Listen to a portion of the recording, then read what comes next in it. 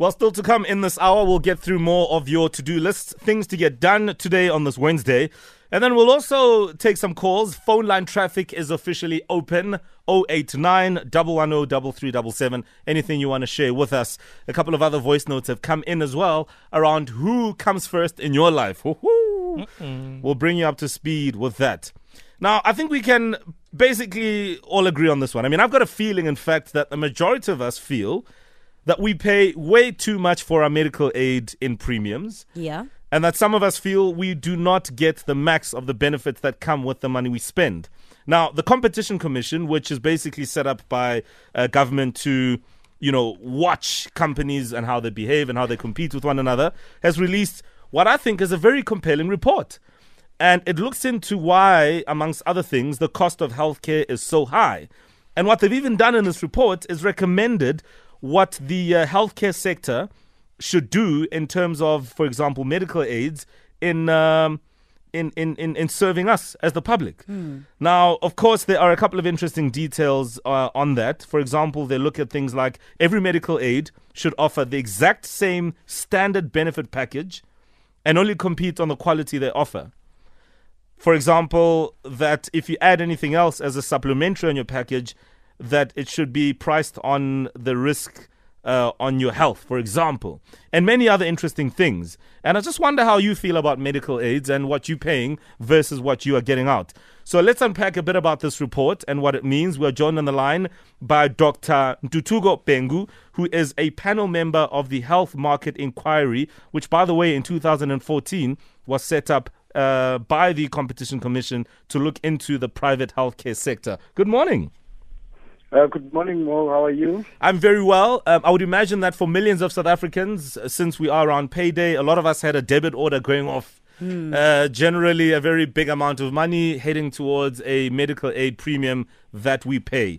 Now, Doctor, we've seen a bit about the report. And in essence, they're saying that we need to look into the medical aid contributions within the healthcare sector and possibly make some changes. Why now, and how have medical aids been able to carry on this way for so long if it is indeed true that they are charging us too much? Thanks for the opportunity. Look, the medical aids do report to the regulator, which is the Council for Medical Scheme, which approves their benefit structure and even their registration. But the primary body that's responsible for every medical scheme will be the Board of Trustees and the Principal Officer, who must really hold its stakeholders to account. And what we are saying is that they have not done so properly, which in the long term means medical aids do not purchase on value in terms of services, and that means that you're paying more than you should. Now, part of the problem, you have nailed the very first important one, and that the medical scheme plans are not comparable when you buy. They are so complicated. There are 87 medical aids, and each one has at least 4 different options. And it's only when you want to claim that you actually find out what you're not covered for. So that's a big problem. And what we also are saying is that trustees, who are the ones who should be looking out for us and are actually guaranteed their remuneration irrespective of whether the medical aid performs well or not.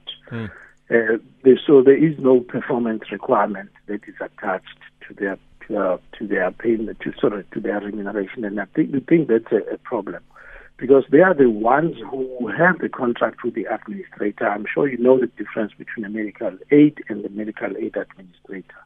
Most of the work is done by the administrator. Now, if it's not held to account, that's why it will not purchase in the best interest of the scheme. Yeah. Sure. Now, let me just jump in there, Doctor, as well, and talk about, what happens now, especially on the back of this report. It's not only giving some information and detail, but it's also making recommendations on what should happen going forward.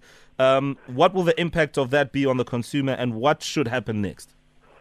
What happened now? We have handed the report to the Competition Commission, which has indeed now handed it handed it to the Minister of Trade and Industry, who will start target here, of course, is the Department of Health, but there are recommendations that are also placed on the door of the Department of Trade and Industry. So this should now be seen in the way the new laws are formulated or the old ones are amended. But it is out of our hand now. Our hands have completed our job. Sure.